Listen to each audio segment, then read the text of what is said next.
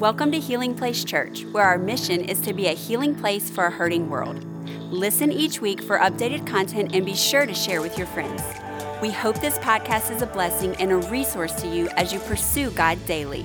I'm excited to share with you as we finish up our sermon, a Summer on the Mount series. We've been looking through the Sermon on the Mount, the great sermon of Jesus. And today we're looking at the very last thing that Jesus said. It's found here in Matthew chapter 7, so you can turn with me there. If you're following along in the app, make sure you click on the 11 o'clock notes. Pastor Doug Musa, our worship pastor, he did an amazing job at the 9 o'clock. Preached such an incredible message. Really hard to follow him, so I'm gonna do my best. But we're gonna look at Matthew chapter 7, verse 24. This is what it says. Everyone then who hears these words of mine and does them will be like a wise man. Say wise man. Who built his house on the rock. And the rain fell, and the floods came, and the winds blew and beat on that house, but it did not fall, because it had been founded on the rock. Say the rock. Everyone who hears these words of mine and does not do them will be like a foolish man who built his house on the sand, and the rain fell, and the floods came, and the winds blew and beat against that house, and it fell. And watch this. And great was the fall of it. I want to preach a message to you today titled, Check Yourself. Check yourself. Let's pray. God, thank you so much for the opportunity to come and hear from you. God, I pray you speak to us today through your word. God, change our lives. We want to be different after encountering you. We love you and praise you in Jesus' name. Amen. So Jesus, he spent 3 chapters in the Bible just preaching this incredible message, going through how it is to live in the kingdom, kind of a one-stop shop for theology and how to live life as a Christian. And then he gets to the very end and he gives an illustration. And he says this, there's a wise man and there's a foolish man. So the wise man builds his house, the storm comes, the storm rages, but his house stands. And he says there's a foolish man, and that same storm comes. How do you know it doesn't matter if you're following Christ or running from? We're all gonna experience storms in life. Right? It doesn't matter what you're doing, storms come in life. It says that there's a foolish man, that same storm came and it wiped his house down. Destroyed, not just that it fell, the Bible says great was its fall. You know, we know something about the devastation of storms here in Louisiana. I think about the people who were affected in 2016 by that flood. I know my parents, they got 4.5 feet of water in their house. I think about people, there's a lot of people probably in this room, and the reason you're here is because of Katrina. And when Katrina came and the devastation that came, you had Gustav, the hurricane last year, or if you're like me in 2021, that random rainstorm that popped up and flooded different areas of Baton Rouge. Amanda and I, our house flooded, and we were without a house for 10 months. We lived with my parents and her parents. We got both in-laws in 10 months with a 6-month-old. And you know, we still liked each other after that. And we liked our parents. It's a great deal. But we know the devastation that can come when you encounter a storm. We know how hard it is to pick up the pieces of your house and to put it back together and call in insurance and FEMA and trying so hard to just get your life back together after the devastation of the storm. But Jesus, he's not talking about just storms in the natural. He's talking about our lives. He's saying you're gonna experience storms in life, and when we experience these storms, there's only 2 options. There's a wise option, and there's a foolish option.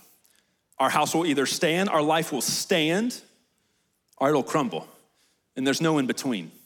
And so what is it that Jesus says is the difference between this wise man and this foolish man? What is it that makes the difference? And what the difference is how we handle the word of God. What we do when we encounter God's word is what makes the difference between our house standing through storms and crumbling. Because what's he says? He says both of these people hear, but their actions on the other side are different. And so we've got have the right actions to make sure our house is built firmly so that it can stand through the storms. Because I don't know about you, I want to be standing when the storm's gone. Our house has to be solid and on a firm foundation. If you've ever had the opportunity to build a house, you know the inspection process is just tedious. There's so many different inspections it has to pass, the framing inspection, everything. There's so many inspections.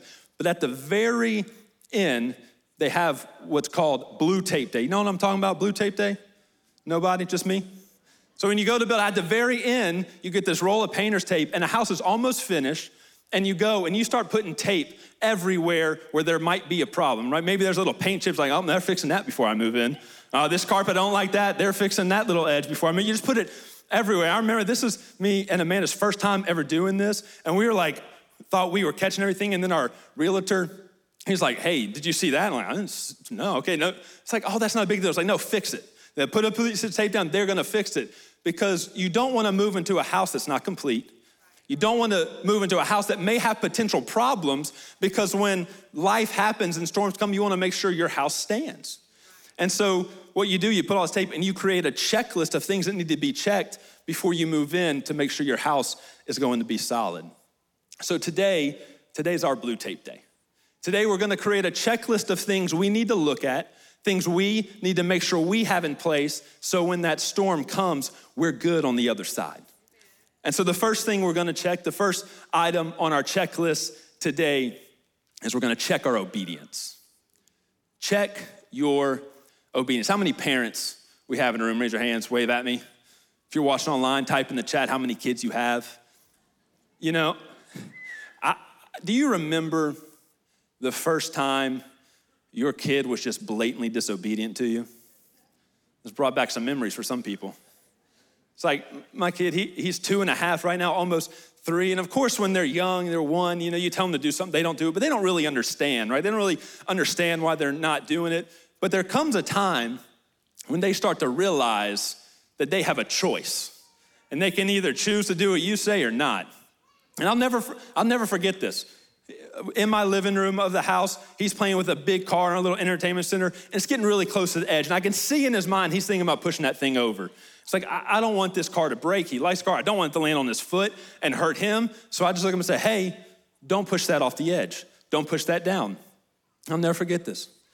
He looked at me, looked at that car, looked back at me, and just smiled. Just the cutest smile.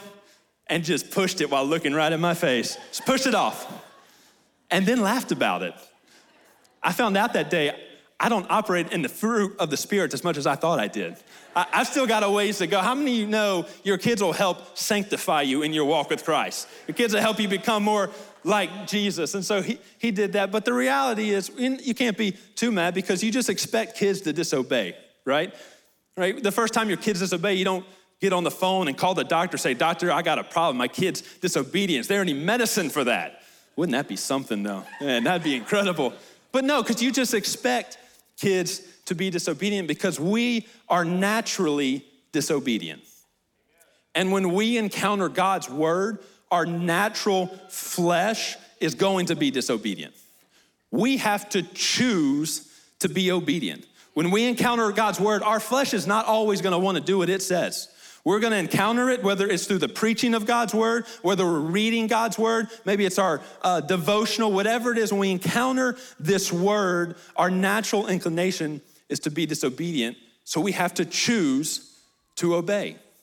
What I found in my life, and maybe this applies to you, sometimes when I choose obedience, I have what I call Texas de Brazil obedience. How many of y'all love Texas de Brazil? I am convinced that in heaven, Chick-fil-A, Texas de Brazil are the only options. And of course on Sundays, just Texas de Brazil. Now, I remember the first time I went to this place, I had heard rumors of how good it is, and it just blew my mind. It was incredible. I'm sitting down, they're bringing all this food. It's on spears, people. It's on spears. They're coming out and they're carving it onto your plate. I'm like, this is unbelievable. They're walking around like, you can have as much as you want. I was like, as much as I want. It's unbelievable. They came and they said, do you want filet mignon wrapped in bacon? Yes. Do you want 2? I just started weeping tears. I'm just kidding. But it's just an incredible place. They just bring all this amazing food. And I was like, I've got to do this again. The only problem is it's really not that cheap of a place. And so I just started saving. Man, I'd go without food. I'll go eat at the dollar menu. I'll do whatever I can so I can save up some money to go to this place. The first time I went, I said yes to everything. They brought it, I wanted to try it. And it's all good, but the more I was able to go over the years, the more I kind of decided, hey, this stuff is better to me than this other stuff. And so watch this, things that I wanted to partake in and liked, I said yes to. Things that I didn't so much want to partake in, didn't really like as much, I said no to. And isn't that how we handle God's word sometimes? We read God's word and we're like, ooh, I like this part. This is good. Oh, I like this. I'm gonna obey this, but that over there, not so much. You know, the Bible says, pray without ceasing. You know, you wanna have peace in your life. Don't worry, just pray and you'll have peace. Sounds good to me. I will obey that. Love your enemies? I don't know. It's a little harder. And so that's what we do. We kind of start going through the Bible. We start picking and choosing what it is that we want to obey or not obey. But here's the thing. Partial obedience is just disobedience. If we choose what we're wanting to do, we're not really obeying what God's saying to do. Because what God didn't say in this illustration is those who hear my words and do what they like. Those who hear my words and do what makes them feel good. Those who hear my words and do what they agree with. He says those who hear them and do them. Their house stands. He said those who hear them and don't do them, their house crumbles. So partial obedience, it's not obedience. It's just disobedience. And so we have to learn to obey everything, but why is it hard? Because there's some things that don't make sense. There's some parts of the Bible, when you read it and you look at your world, it just doesn't make sense. I think about when Jesus says, if you want to be first, be last. It's like, Jesus, you ever run a race in your life? Like, I've come last a lot. No one ever came and patted me on the back and said, you did it. Here's the medal. Didn't happen. I come in first a couple of times. I got the medal. You know what we did the other team? Ha ha, bye. We won, you didn't. But Jesus says, hey, no, the first will be, because that doesn't make sense in the natural, but it makes sense in the kingdom. It makes total sense in the kingdom, and so it's hard to always obey because sometimes you encounter things that don't make sense, but you think we just go, okay, whatever. I'm just gonna obey because look at the promise that we read. You obey, your life stands when the storm comes, and it's coming. You disobey, and then the storm comes and your life begins to crumble. So you think we just go, oh, I'm just gonna obey. I'll say it this way. Obedience to things you don't understand is easy when there's trust. Disobedience is always a symptom of lack of trust. When we trust fully, it's really easy to obey. But when we don't trust, when something has taken our trust, it's hard to do what it says. I think about in the workplace, you know, if you have a good relationship with your boss, if you fully trust your boss, when they come and say, hey, I need you to do X, Y, Z, and you're like, that doesn't make sense, but you trust them, it's easy to say, okay, I'll do it for you. But some of you, I know, you probably work for people you didn't really trust. They didn't seem to have your best interest or anything, and they come to ask you things, you're like, I don't know. I don't know if I can do that. I don't know if I can do what you're saying because I don't trust you. I mean, think about in a relationship, you're married. If you trust your spouse, man, life's easy. But if there's a breach of trust, things get hard. And so when it comes to God, he wants us to trust him. And it's the only way we'll fully obey what his word says if we have full trust in him.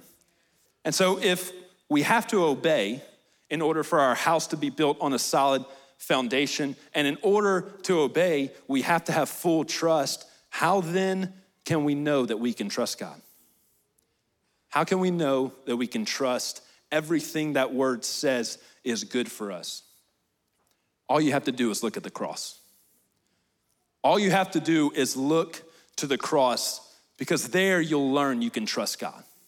Because if God, who is perfect, would look down at you and at me and see our sin, our wickedness, only things that separate us from God. If he would look down and in love send his son to come down and live a perfect life and die on a cross, a criminal's death that we deserve, even though he was with no sin, he would die the most brutal and painful death maybe ever created in this world and rise again 3 days later, all that so we who are wicked can have relationship restored back to the Father. If he would do that while we are sinners, how much more can we trust him that we are now sons and daughters?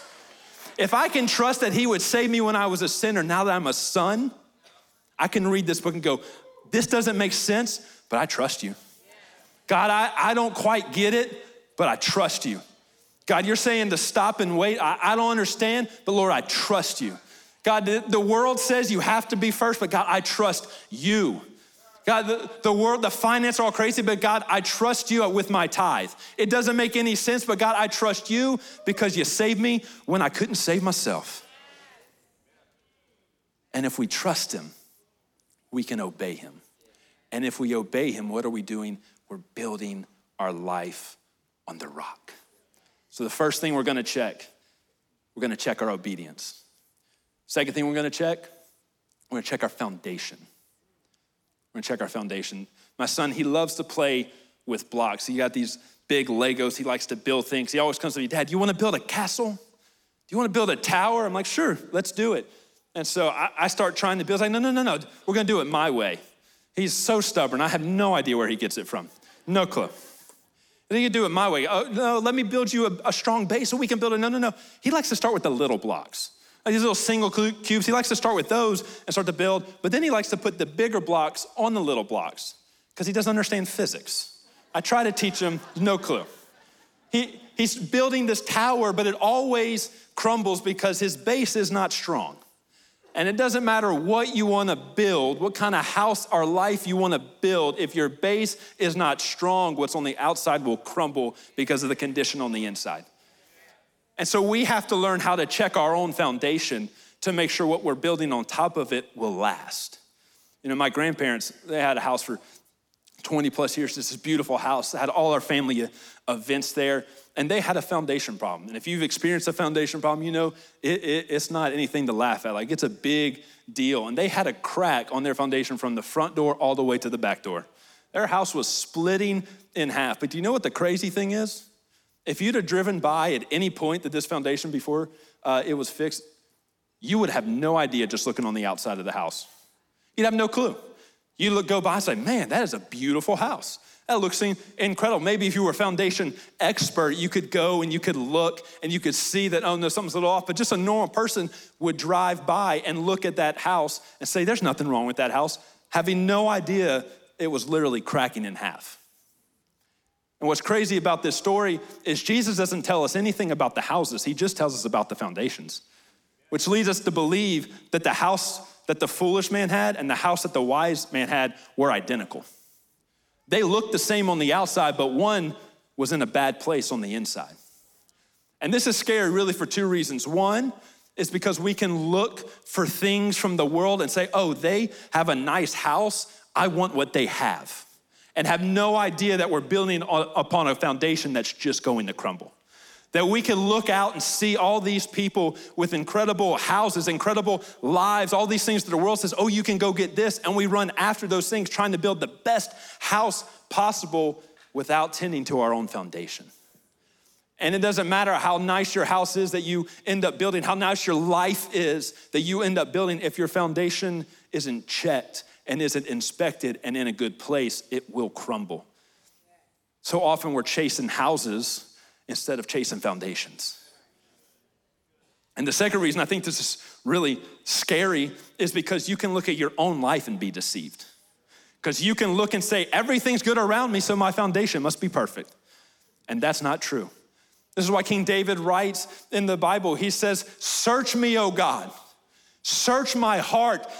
Is there anything wicked in me? Know my ways. God, is there anything that doesn't line up with you? If there is, get it out. What's David doing? He's checking his foundation. He's saying, Lord, is there any part of my foundation that is cracked? God, is there any part of my foundation that is on sand? God, is there anything in me that would cause me to crumble? we have to be good at looking on the inside and saying, God, check my foundation, check my heart, check my life. Just because things are going good on the outside, God, what's going on the inside? Because I want to catch it before the storm comes. I want the foundation to be good before the storm gets here. You know, with my grandparents' house, one of the ways we started noticing something was wrong was doors started sticking. There's just doors that start sticking. And this is a little side tangent, but I believe this is for someone here today, that God has called you to a door that you know you're supposed to walk through. You know you're supposed to walk, not yet you're in a hallway trying to check which door it is. You know that this door is for you. And it's stuck. And maybe someone in here, you're even giving up saying, this can't be God. But what God's saying to you today is the reason it's stuck is because your foundation is messed up. And he's saying what's on the other side of that door, if I let you walk through what's on the other side of the door, your foundation would be able to handle the weight that comes with it. If you get your foundation in a good place, that door will swing right open.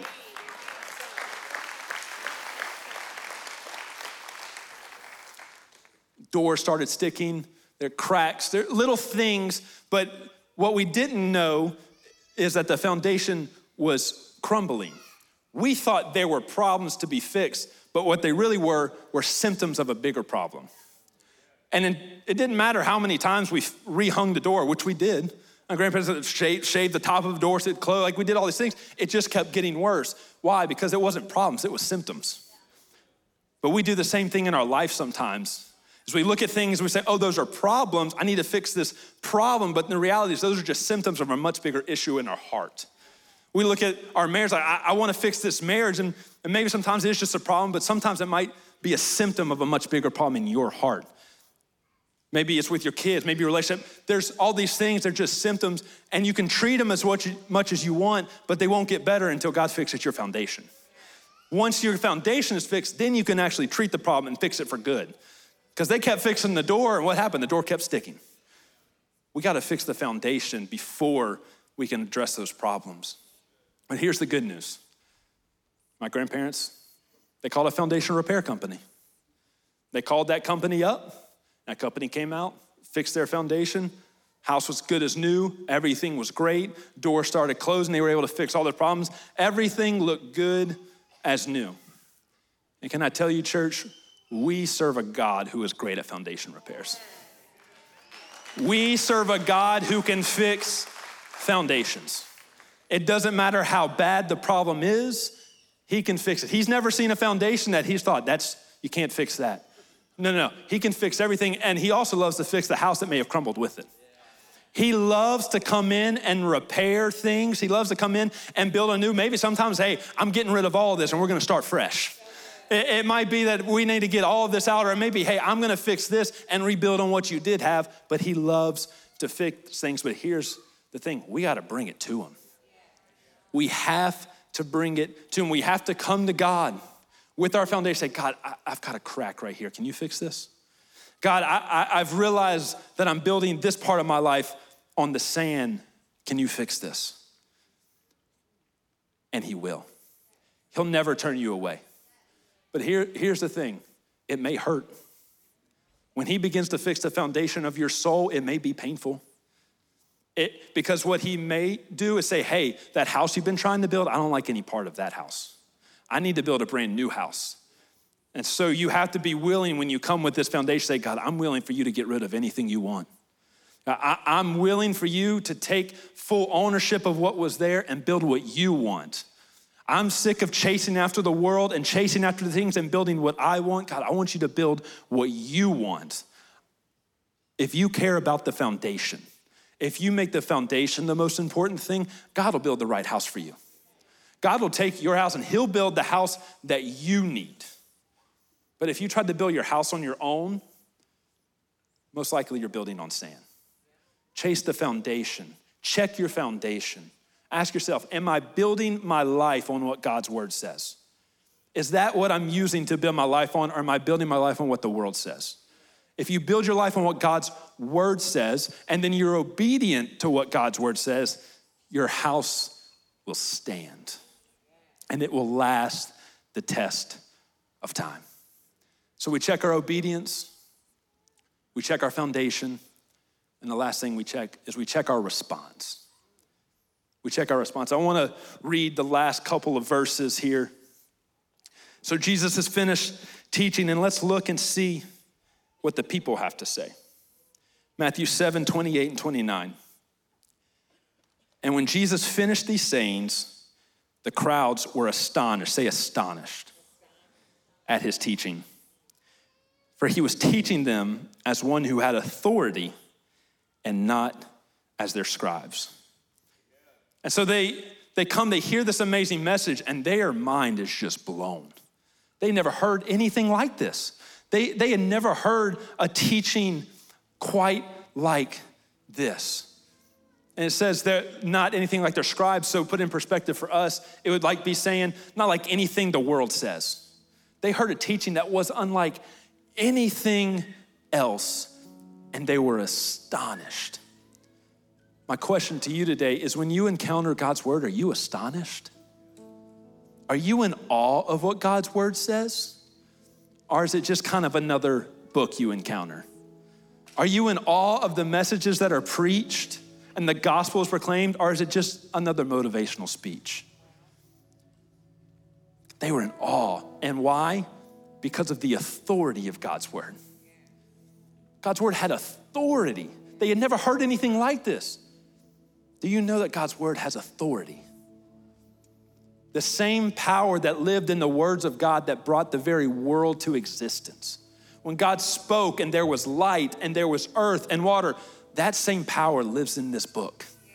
In every single word, that's where it lives. Are you astonished by the authority it has? Do you even know the authority that it can speak into your life, that it can speak into your heart, how it can change everything about you? But what's crazy is if you keep reading Matthew, you realize these same people who were astonished and dismayed later end up turning on Jesus. What happened? They lost their awe and wonder. You know, when you first come to Jesus and you're first getting saved, he's just doing all this work in your life. It's easy to have such awe and wonder. I remember when I was called into ministry, man, God changed my life. And I remember a message that was spoken. The person speaking said, don't be lukewarm anymore. You got to go all in or you're all out. And I said, God, I'm all in. Changed my life. And I remember reading God's word, coming here on Sundays, hearing God's word, worshiping. And it was just, every time I read, my eyes were open. It's like, this is unbelievable. This is incredible. How have I never seen this before? But fast forward a little bit and life happens and things get mundane and life goes on, and all of a sudden, my quiet time's just a check mark. All of a sudden, Sunday sermons don't seem to be doing as much for me as they used to. And if I'll just be honest, and the pride that was in me, sometimes I thought I could do better. I could preach better. What happened? I lost my awe and wonder because I'd forgotten its authority.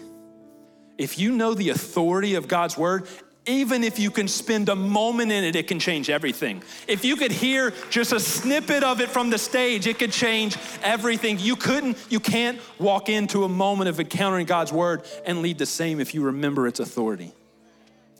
And what I've found is if you don't have any awe and wonder, you're not astonished by it, very rarely will you be obedient to it. And if you're not obedient to it, you're probably not checking your foundation. And what happens? You crumble.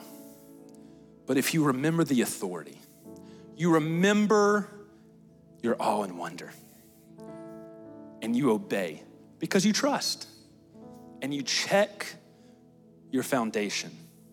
If you do those things, when that storm comes, you know the only result is you'll be standing on the other side. You're going to make it. I feel like there's someone in here you need to hear, you can make what you're going through. You can make it through. Because your life will be built on Jesus. And we know, we talked about it earlier, we know the devastation of storms.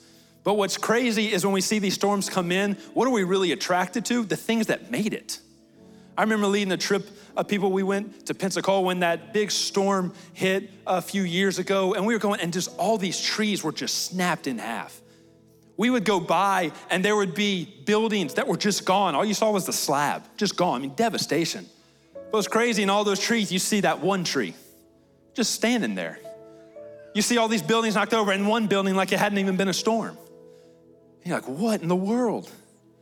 I tell you, the same thing happens to us when we go through storms and we make it because our house is built on Jesus, because we're obedient, we're checked our foundation, and we haven't lost our awe and wonder, and we're making, you know what people are gonna do? How did you do that? I saw the devastation all around you. How did you make it? Because I built my life on Jesus. And people will be drawn to you because God is so good that He can use the very storm that looked like it will destroy you to make you stand and draw people to Him. We can make it. If we do these things, we can make it. Do you receive that this morning? Thank you for listening. Take a moment and subscribe so you can become a part of the community here and stay up to date with what is happening at Healing Place Church. For more information about HPC, visit healingplacechurch.org.